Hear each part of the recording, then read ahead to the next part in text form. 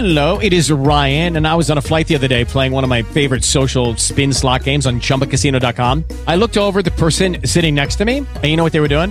They were also playing Chumba Casino. Coincidence? I think not. Everybody's loving having fun with it. Chumba Casino is home to hundreds of casino-style games that you can play for free anytime, anywhere, even at 30,000 feet. So sign up now at ChumbaCasino.com to claim your free welcome bonus. That's ChumbaCasino.com and live the Chumba life. No purchase necessary. VGW. Void where prohibited by law. See terms and conditions. 18 plus.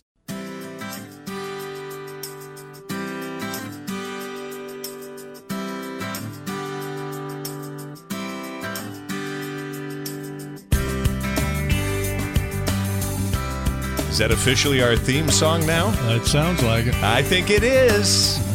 It's time. Another edition, episode number 4, season 1 of All Things Florida. Good to be with you this morning. I'm Preston Scott. I am joined by Dr. Ed Moore, who suddenly, by his very presence, makes our show smart. Oh, boy. Good to see you, buddy. How you been? You're setting a low bar this morning, my friend. No. I set any low bars around here, sir. Don't you take that away from me.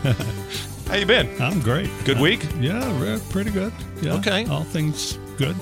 All things Florida. All things Florida. Yeah. How could it be bad? We live in paradise, my friend. So. We do. No complaints. Today on the program, interesting news about Publix that's rather surprising.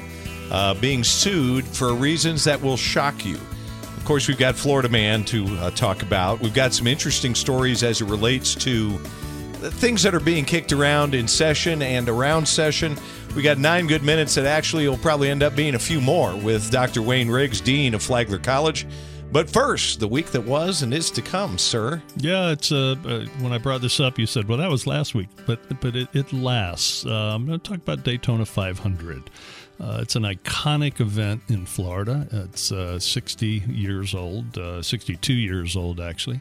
Clearly, you want to talk about the missed timing on the flyover, that the young cadets sang too long. Yeah, well, it worked anyway. No, it didn't work. They messed it up. Just the pageantry of it all. Yeah. I mean, I was there. Yeah. You know, and whether the president was there or not, you're overwhelmed by, giant 100,000 people. And everyone was talking in the broadcast about how the drivers, the crew, and the crew broadcasting the event said there was a different buzz around Daytona this time around. Was there? Yeah, it was live. I mean, it was energy, high energy. Why? Maybe with the president coming. Okay. You're standing there, and Air Force One comes in and circles around the speedway. That is kind of cool. And just the geography of it, the Daytona airport is right behind the speedway. So you watch the plane come around, and you can see the plane land and go down the runway. And then the president, comes in, and I thought he was a little overdressed. You never see him not in that red tie and a fancy suit. You're at Daytona. I mean, you got all kinds. What, did you want to see him in a race car suit? Oh, no, but he could have worn a jacket of some sort and maybe a polo shirt or whatever. But he never dresses down.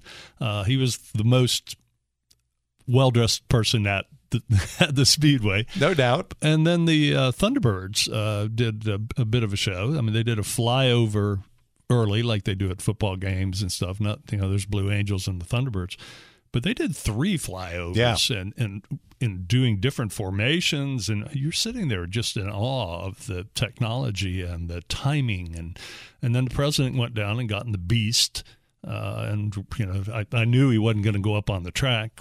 He stayed down below the yellow line, but did a lap, which was very cool. Hootie was the entertainment before the race, and he had a pace car too. He was in that. Darius Rucker, minus the blowfish. Yeah, but the history of it all is really fascinating. It's the birthplace of speed, they call it. But they used to race, do a 200-mile race, half on the beach and half on what now is A1A. I mean, they would go, go crazy and I mean, literally, they would drive on the beach, right? Drive on the beach, yeah. And it was 200 miles of driving half on the beach and up on the road, down the road, back on the beach. I mean, you think of all It's like the animated movie Cars, where they're dragging on the sand. Everything that can go wrong, yeah. And high tide, I don't know how that worked out, but that's the history of this. And then in 1959, they ran the first 500-mile race, and Lee Petty, the father of Richard Petty, the iconic Richard Petty, won the first race. Junior Johnson won the second race, and I think that's about when I got interested in racing, was when the era of Junior Johnson. And a lot of these guys came out of the Carolinas and stuff. They were moonshiner type people and country folks, and that's the origins of all of this, and it's just got a neat buzz to it, and it's Florida now. It's been on TV, I think, since around 1979, broadcast live. 20 million viewers are viewing in and seeing Florida. It was unfortunate this year that it rained. Yeah. We had a little bit of a delayed start. We kept waiting. Are they going to start? Are they going to start? They did about 10 or 12 laps slowly behind the pace car, and then I pulled the radar up on my phone and realized, there was rain coming. So we had a little bit of a rain delay, and then they got started, got 20 laps in, and then the rain really came, and they postponed and raced the next day. It wasn't actually the longest in time there's been Daytona 500s that went all the way to Tuesday because of weather in the past that took, when you do from when it started to ended. But it's the fastest. And it was also the most laps run. Yeah, well, you end up doing at the end 209, I think it was. Yeah, at the end they do what's called green, white, checkered, where they've got to get it done, and it's because if there's a yellow flag right towards the end. And the last thing I'd say is that Ryan Newman, God bless him, he walked out of the hospital, and if you saw the wreck he was in, I did. Modern medicine. I was there when Earnhardt hit the wall and died, and you thought for sure Ryan Newman had died in this wreck. The modern safety that these guys have is amazing. It is. They haven't lost a driver since Dale Earnhardt Sr. And Earnhardt didn't wear all that devices, but after that, they all do. Good stuff. When we come back, 9 good minutes, which is going to be bonus time, with Dr. Wayne Riggs, Dean of Flagler College, next on All Things Florida.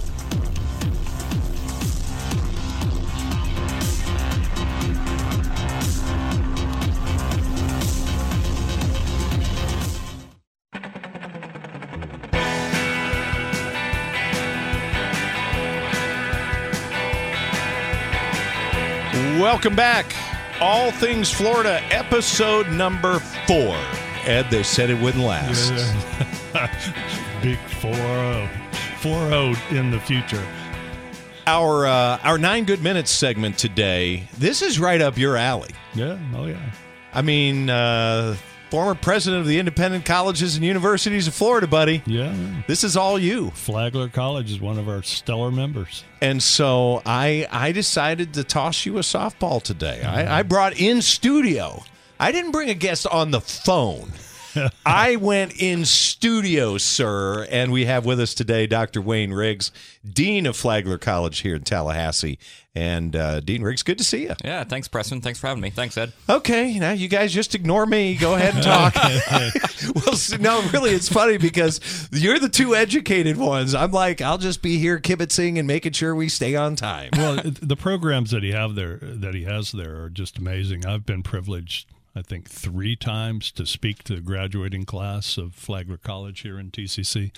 And it's people that you want to go to college. I mean, that is the most striking thing to me. You see when you're up on that stage and you're delivering the address and you look out and see beaming faces in the audience. It's just incredible. And these are people that a good percentage of them are first in their families to go to college.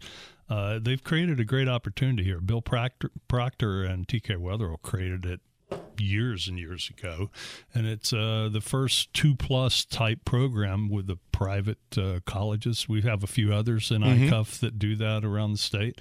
Fewer now than used to be because once the Florida college system got the ability to offer baccalaureate degrees on their own, they said, oh, wait, that works. We'll do that. But in this case, it had roots and it was deep and it works. I want to tee this up for Dr. Riggs, and Wayne, this will be the way that I'm going to attack this, because a couple days ago you were on the morning show with me. I want to do this differently. I want you to just give the big bomb, and that is that young people can get a degree to be a teacher, and it costs them how much? $10,000. Oh, now unpack that. Well, it's based off of the tuition structure at Flagler Tallahassee in particular. I call it kind of a la carte, where you're paying for each class individually. There's no set tuition where you pay the $20,000 for the fall semester, $20,000 for the spring. You select what classes you want to take. It's $275 a credit hour. And after you add all that up and we factor in the EASE grant, which is essential for our Florida residents, it comes out to right around $10,000. And that's not just for education. That's for any of our majors. So, I mean, I think we're pretty proud about that. We have a mission to make sure that we're providing low-cost education for first-generation students, as Ed was talking about. Students who have families, kids, single parents.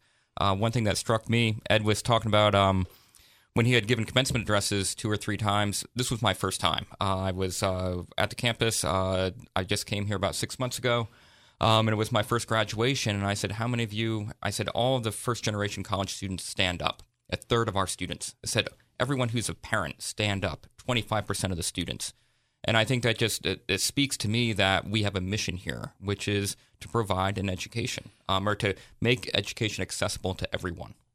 And a lot of them are working while they're doing it, and makes they can get 12 hours, and you have to have 12 hours to be full time in Florida to get the EASE grant. And I don't know how they do it. When you sit and chat with them, I mean, they've got families, they're working full time, they're taking full time load of classes. And they get through. They get it done. And it's really a remarkable program. Is that the niche, speaking broadly, is that the niche now to find a way to help people get that degree, get that advanced education at a price point that works and with the maneuverability to mix with life? It's the price point that you can do, and every institution, as he mentioned earlier in the week on the show, it's, depending on what level of frills or necessary programs and structure and buildings and stuff that you can offer at a cost level. But the private colleges work real hard to keep the tuition levels down and accommodate working students and students that have schedules that are rather difficult. The fastest growing segment in private education, private higher education, is the over 25, not the 18 to 22-year-old. It's the over 25. I don't know what your demographics look like, but probably similar to that. Yeah, our demographics are pretty similar. More than half of our students in Tallahassee are over the age of 25. We have a decent number of students who are between 20 and 25 as well, but that is a faster growing segment. And this speaks to, I think, initiatives from Governor Scott and Governor DeSantis, where we want to see people complete their degree. If they've started it, we want them to finish it. It's going to benefit them in the long run. But I think the colleges do have an obligation to keep that cost down. In Tallahassee, Flagler, as I said on Preston's show a couple days ago, there's no frills. We rent our classrooms from TCC. No lazy rivers. There are no lazy rivers. No lazy rivers. You have to go south for that. Yeah. I'm wondering, is there a perceived maybe misconception with private college? Because it occurs to me that in private education, in elementary and high school, it's pretty expensive. I mean, it's expensive to send your kid to a private school. And I'm wondering if there's kind of a carryover and that people then assume that going to a private college is going to then therefore be much more expensive than the public university. There is that assumption, and the demographics and the statistics don't bear that out. Okay. More than 40% of the ICUF, the 30 institutions around Florida, more than 40% of those students are Pell eligible. I think the number's right. About 50% of them are from families with income $60,000 and less, because the institutions work. Once they admit you, then they figure out a way to make this affordable, whether it's tuition discounting, scholarships. ICUF schools, on average, of their graduates get about $13,000 in scholarships a year. Then the state has had this EASE program. It used to be called FRAG. that really assists and makes it possible for a lot of these students. They need to keep doing that because that's what helps make that 10,000 for 2 years. I mean, that's really quite remarkable. Florida's growing like crazy. They need programs like this. They need partnerships like this. The TCC partnership, expand on that a little bit more, specializing in putting out teachers. Sure. This is really particular to Flagler College, but we had Jim Murdaugh. This was, I think, his brainchild several years ago, and the idea has been kicked around. He hired a new provost, Madeline Pomariego, who used to be chancellor of the state system. I was hired right after her. She and I got together over lunch, and we said, well, what can we do? And we said, well, this is something that's been kind of sitting here. That's an idea that's being tossed around. I said, well, let's go with it. Let's get this signed, and let's get it delivered. And we think it matches both institutions' missions of providing low-cost education to the Tallahassee community. We've graduated more than 900 students through those programs, through TCC and Flagler working together. 60 of our graduates have gone on to be Teachers of the Year within the Tallahassee region. Wow. Which is amazing. So I think this is where you see a private and public partnership really working well together. But we have the same sense of mission for the students, right, and for the Tallahassee community. Yeah, and if you talk to the superintendents in the region here, the K-12 superintendents, they would tell you they want to hire these graduates. Yeah. I mean, why? They're just well trained, they're well educated, they understand the systems, they do a fine job out there, and they come out prepared to teach. And it's less labor intensive on the administrative end when you've got a teacher that comes in a classroom fresh, but has that background that Flagler provides for them. I think the key to our success, at least in talking with the education faculty that I've gotten to know over the past 6 months, is that we have our students engaged in what we call high-impact practices from the beginning, and that means they're out in the classroom from the first semester until they graduate. So they do what's called a practicum. It's 3 hours a week from the get-go. And so those students, if they don't know if they want to be a teacher, they're going to figure that out real fast. And some of them decide, that's not for me. I don't want to be in the classroom. But otherwise, they're getting that hands-on training, which matches with what they're learning in the classroom. So they're applying it from day one. And I think that's the secret to our students' success. Whereas at other universities, they're going to be in the classroom for 4 years. And then at the end, they're going to go and do an internship. And they might decide, maybe teaching's not for me. And I don't have all the practical experience that I need. I'm the guy in the room here with like measured experience on a college campus on my wristwatch. Okay. So with that said, it also occurs to me, Dr. Riggs, that you have students that by and large, a little older demographic, but they're not looking for the college experience. No. They're kind of past that. They want to learn. Yeah. And I've got to believe that contributes to the success you're talking about. Yeah. Is that right? Yeah, they're looking for a career. And, if the teacher in that first semester, the would-be teacher decides this isn't for me, Flagler also offers some serious business and accounting programs at TCC. So, I mean, maybe you want to talk about those options as well. Yeah, sure. So we do have students who decide they don't want to be teachers, or students who just come to us saying, I'm already in the workforce. How do I boost my level of education? So, yeah, we offer degrees in business and accounting. So the state auditor's office loves us, not because they want to audit us, but they love our students, right, who are graduating with a practical accounting degree. And we're going to extend that out to public administration for county, state, local employees, nonprofits. What we're interested in is delivering skills for the 4-year level, right, for the 4-year degree that's going to be applicable to the Tallahassee community. And that's where I think we're always trying to center ourselves. So whether it's being a teacher, business, public administration, we're really kind of laser focused on that type of mission. For the parents that are listening right now, they might have a kid in high school that maybe this is something they want to think about. That kid's not interested in getting involved in the college experience. They want to get going. What's the best way to learn more about Flagler? I would say flagler.edu/Tallahassee. Really easy to remember. I appreciate you making time for us. All right. Thanks a lot, Preston. Thanks a lot, Ed. This is your wheelhouse, Dr. Moore. Yeah. Anytime you want to talk education, I get fired up. You have been a big proponent, though, of Flagler for a long time. Yeah. Good people. Flagler, we can talk about on a different show just the history of the institution. You'd hear me talking about Henry Flagler. Yeah. He built the main building on that campus, the old Ponce de Leon Hotel. Beautiful place. More of All Things Florida next.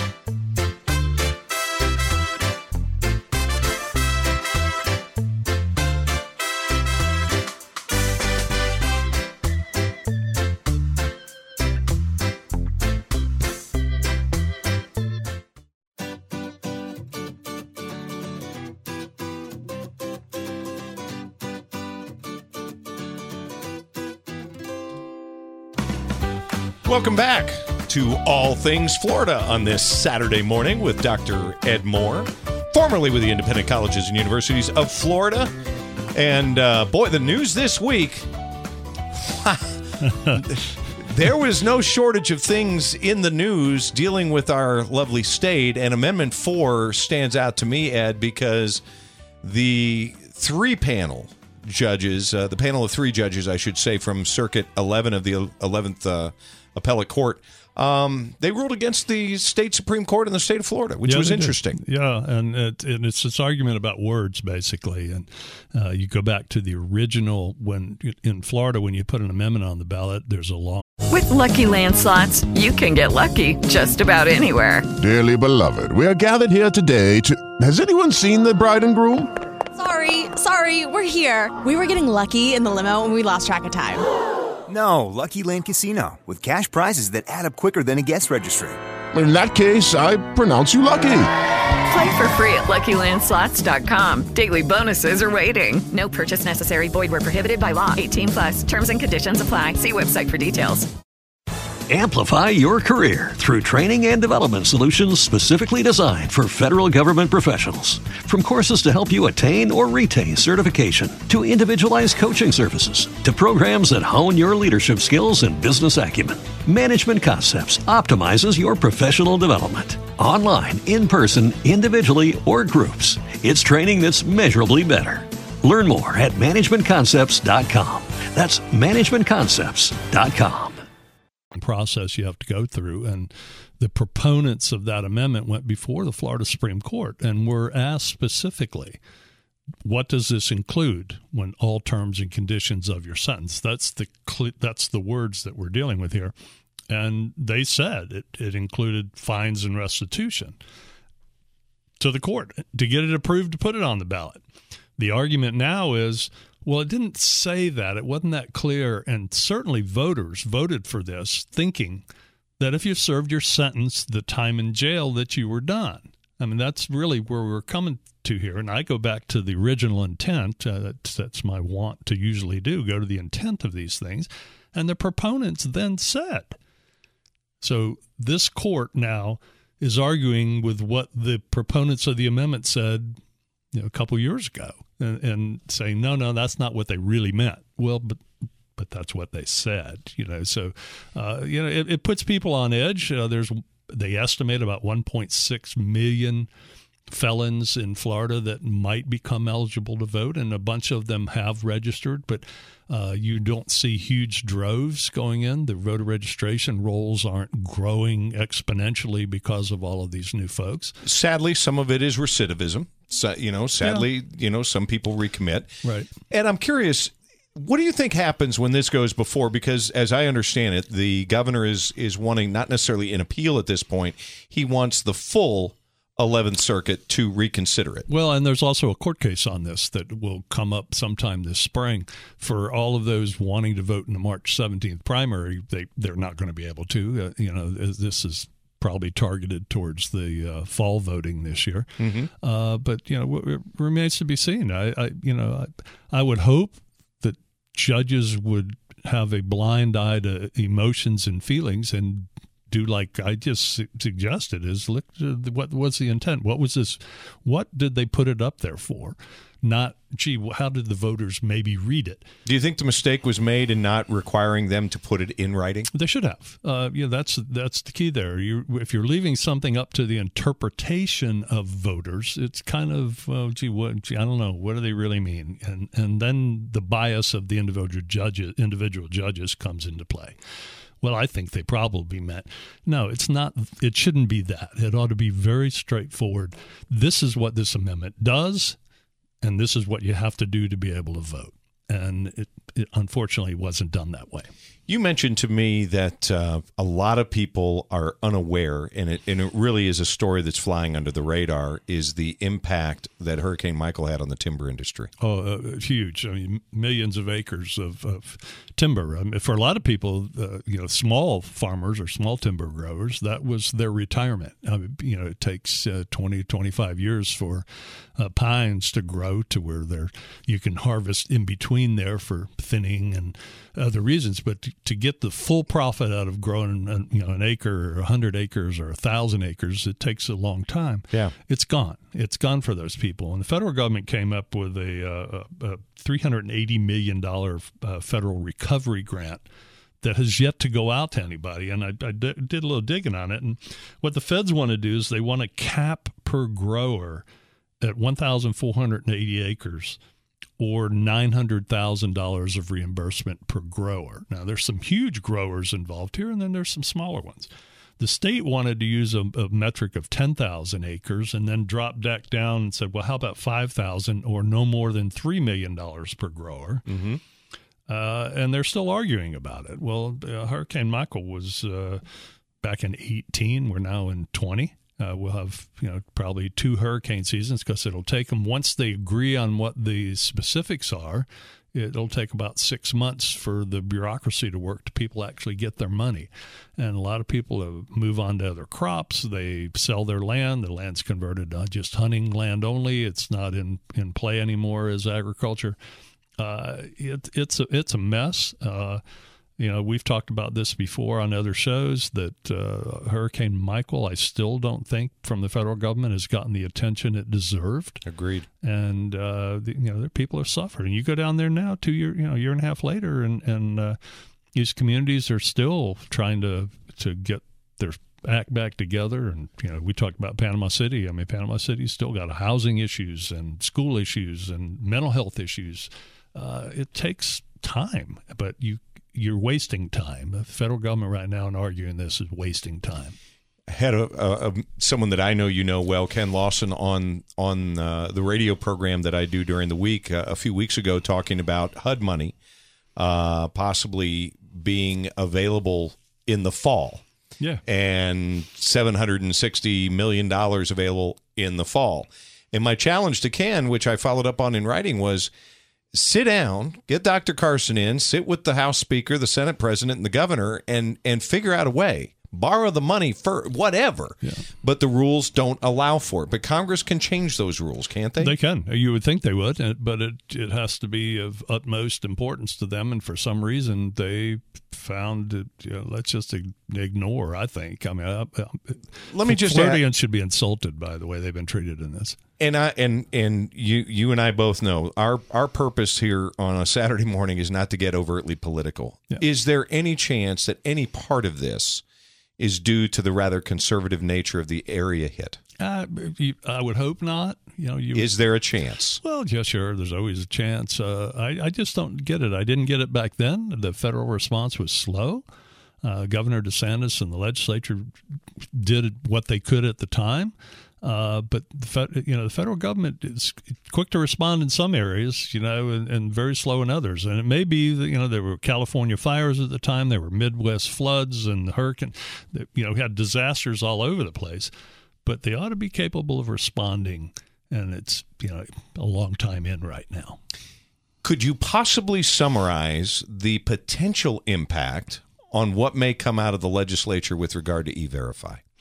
It's hard to tell at this point. There are advocates saying, well, exempt this group, exempt that group. Ag got exempted in one form of the bill. And E-Verify, correct me if I'm wrong, is all about making sure that the people working in jobs in America are legally here. Yes, but relying on a federal database system that has historically had flaws, had identified, my name, I'm applying for a job, my name is, Juan Gonzalez, and then they put your stuff in there and it comes back and goes, no, he doesn't exist, or he's not legal, and, you're third generation American. I mean, those kinds of things happen, not all the time, but sometimes.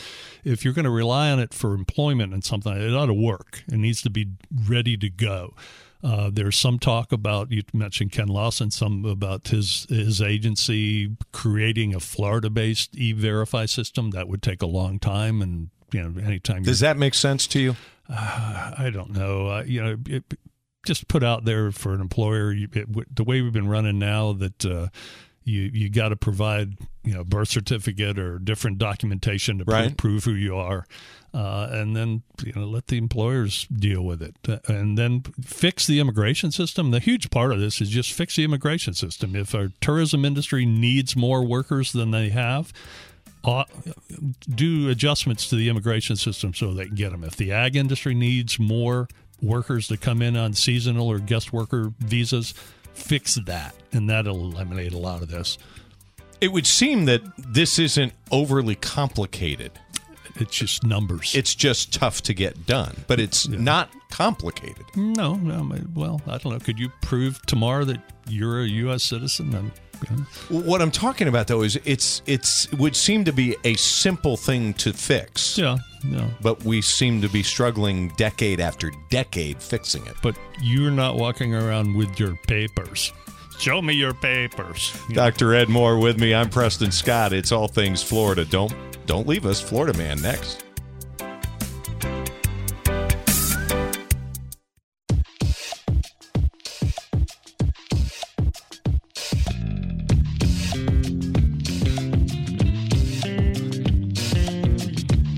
Back with you, episode 4 of All Things Florida with Dr. Ed Moore. I'm merely Preston Scott, just bringing the water back and forth. Don't sell yourself short. This is a segment of the program that I think people really look forward to. The Florida Man segments of the show. But before we get there, just real quickly, your reaction to the story about Publix finding themselves in a lawsuit for selling a chef's knife to a kid under 18 who then used it to stab somebody. Yeah, I don't know. You just can't regulate stupid, and there's we'll talk about it in a little bit about billboard lawyers, but somebody's going to sue on everything anymore. I mean, that's the era we're in. But doesn't that get to the importance of words and the Yes. importance of saying that weapon can mean anything? Yeah, I don't know. What if he not just a scary looking gun? What if he'd gotten a number 3 can of peaches and gone outside and bashed somebody in the head with it? You know? I mean, it's what is the purpose of the whatever item it is you're using to go nuts on somebody. Does it go to trial, or do you think there ends up because Publix is going to just look at it and say, cut our losses, settle? I don't know. I hope they fight it. Yeah. I would be in there. I'll buy more stuff. More stuff? I'll go more Greenwise. You're going to gain 20 pounds to I don't care. I'll go Greenwise. I'll go organic. Okay, sure. Florida Man stories. Jensen Beach. And this is all I have to say. A Florida man was arrested after being accused of rants and walking down the street with no pants. That'll get you arrested. Well, or Baker acted one or the other. In a trailer park. In a trailer park. Yeah, walking around with no pants. I'm shocked. Yeah. I hope he gets the help he needs. Yeah. Maybe he only owns one pair of pants and they were in the wash. So... here's what I'm hoping. I'm hoping we never see a time when that doesn't get you arrested. Yes. Well, or taken in under Baker Act and given some assistance. I mean, I don't know what his rant was, but maybe his rant was someone stole his pants. See there? You got to think of this. Could be. Your turn. Yeah, I've got one. Jackson County, one of our neighbors to the west here in Grand Ridge, Florida, and I'm sure they didn't intend for the headline to come out this way, but the police there. Marijuana in bra leads to bigger bust. That was the headline. Who wrote the headline? I don't know. Was that the release from the PIO? I don't, that's the way it ended up in the news. And you look at a deputy assisted a vehicle, a lady that's her car died at 71 in Blue Springs Road, and helped push the vehicle off the road. And as they were doing it, he got this odor of marijuana. And the lady said, well, I've got a joint I had been smoking, and I put it in my bra. And he called a female deputy. They came up and checked the car out, and I got the list here. There was a half a pound of crystal meth, packaged pot, all packaged up, ready to sell, scales, and a bundle of cash. So it was a bigger bust in that sense. Yes. But it was just too... she was arrested for trafficking, which I thought was sort of ironic, and that it was a problem with her car in the traffic. But traffic and controlled substance and possession with intent to distribute. So, if you're going to be driving around, make sure your car's running if you've got illegal substances in your car. Mine segues so brilliantly, it's almost as if we planned this, and we didn't. I'm watching Live PD the other night, and the sub-show called PD Cam.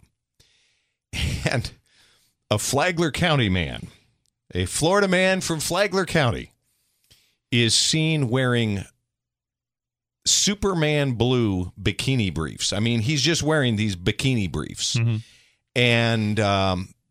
And he's showing the officer his 3-foot tall marijuana plant that he's grown. He was proud of it. Seriously. He's like, isn't this thing like amazing? I mean, look at this. And the officer's like, so you have a card, right? Oh, no, man. We need to smoke a bowl together. Guess who called the police to have him look at that 3-foot marijuana? He did. He called the police because he was proud of his plant. There you go. And he wanted them to see it. Well, he's a budding farmer. Bloomberg said that, it doesn't take much to be a farmer. There you go. He is, at the very least, though, he is a Florida man. Yeah, so definitely a Florida man. I've got a couple of quick ones that just cracked me up. This guy, Scott Simon, 24.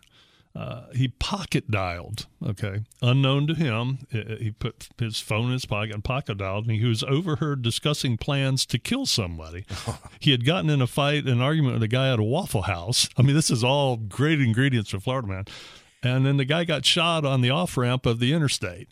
And people had been listening to this guy, figuring out, I wonder where I'm going to follow this guy. And he got convicted out of his own mouth by pocket dialing somebody who listened into this conversation. Then there was another guy, Pedro Bravo. He was arrested for murder of his roommate, okay? His roommate, Christian Aguilar. The day he went missing, Bravo asked Siri to suggest a good location to bury a body. Hey, Siri. I killed my roommate. Where should I bury my roommate? Wow. These are true stories. I mean, you think, who does these things? Preston, who does these things? Florida man. Florida man does these things. Wow. You see stories like that from time to time where people plot their crimes by consulting with Siri or Alexa or whatever. Yeah. Well, someone is listening, Boy, and that's the truth, isn't it? Yeah, it's not mechanical. There's somebody listening to this stuff. So we've covered a lot of ground in today's program. We always like to leave with the one big thing, not necessarily from the show, but from whatever's going on in the news. What's your one big thing today? Well, February 22nd, it's today. It's George Washington's actual birthday, which is interesting. I started digging into that, and then I'm trying to connect to Florida down, and I found the Charter of 1732. And I think in 1732 there were 1.2 million in the whole colonies of the United States. Nobody really lived much in Florida. Spanish owned Florida at that point in time. And this guy named Oglethorpe got this charter of 1732 to settle Georgia, to make Georgia ended up being the 13th colony. But in the charter, I got a big kick out of this. In the charter, there were kind of 3 charges. That was a defense against the Spanish in Florida, a buttress from the Carolinas, and second, that they would have agricultural products as their main focus. They wanted to grow mulberry trees for silk. They tried all kinds of things. And thirdly, it was oddly the only colony to prohibit slavery in their charter, prohibit alcohol, prohibit Catholics, and lawyers in the charter, okay? So my thought on that was that the rum runners, the priests, and the billboard attorneys at the time all just came down across the border and came down to Florida. So, it's just interesting tidbits of history. I mean, nobody lived down here. Florida the Spanish had a couple of settlements, and right. But they were going to settle and make Georgia this agricultural giant. But they didn't want any Catholics there. They didn't allow slavery at the beginning, which is interesting. It's the only colony of the 13. I mean, Massachusetts allowed slavery. And no, we're not going to do that. It showed you the mindset that occurred after they prohibited the importation of slaves and such. It was a sensitive topic worldwide to not have slaves in Georgia that ultimately ended up being a part of the Confederacy. And but to not have lawyers, Catholics was probably a dig at Spain. I mean, that was the difference there. But we don't want any lawyers in Georgia. Wow. Yeah. So they came to Florida. We got a lot of them. My one big thing this week actually connects to my Florida man story. I think and I asked the new Tallahassee Police Chief Lawrence Revel his thoughts on live PD. He said, I love it. He said it's allowing people to see more of what we do and how we do it. And I have long been an advocate of body cameras. Mm-hmm. There are in any profession, there are bad police officers. There are people that should not be police officers. But the overwhelming number of them are unbelievably good. And they do something that we don't want to do. And I'm reminded every time I look at any of those shows, not just how stupid some criminals are, but I'm reminded of how unbelievably brave the men and women are that wear that uniform. Yes. And I just, my one big thing is to ask you to watch Live PD a few times and just recalibrate your view of our law enforcement. And we joke about Florida man, but these law enforcement officers have to deal with these kinds of people all the time. And I watched an episode recently where someone in the back seat rolled down a window while an officer was just asking for insurance papers, and she got shot in the face. Yeah, it's scary out there. Yeah, so God bless our blue. Cooperate if you get pulled over. Yeah. That's just my word of advice. Anyway, as always, enjoy the time. It goes by too fast. Yeah, an hour's not long enough. That's true. Have a good week. You too. All Things Florida with Dr. Ed Moore. I'm Preston Scott. We'll be back with you next Saturday morning. Lucky Land Casino, asking people, what's the weirdest place you've gotten lucky? Lucky? In line at the deli, I guess? Aha, in my dentist's office. More than once, actually. Do I have to say? Yes, you do. In the car before my kids' PTA meeting. Really? Yes. Excuse me, what's the weirdest place you've gotten lucky? I never win and tell. Well, there you have it. You can get lucky anywhere, playing at LuckyLandSlots.com. Play for free right now. Are you feeling lucky? No purchase necessary. Void where prohibited by law. 18+. Terms and conditions apply. See website for details.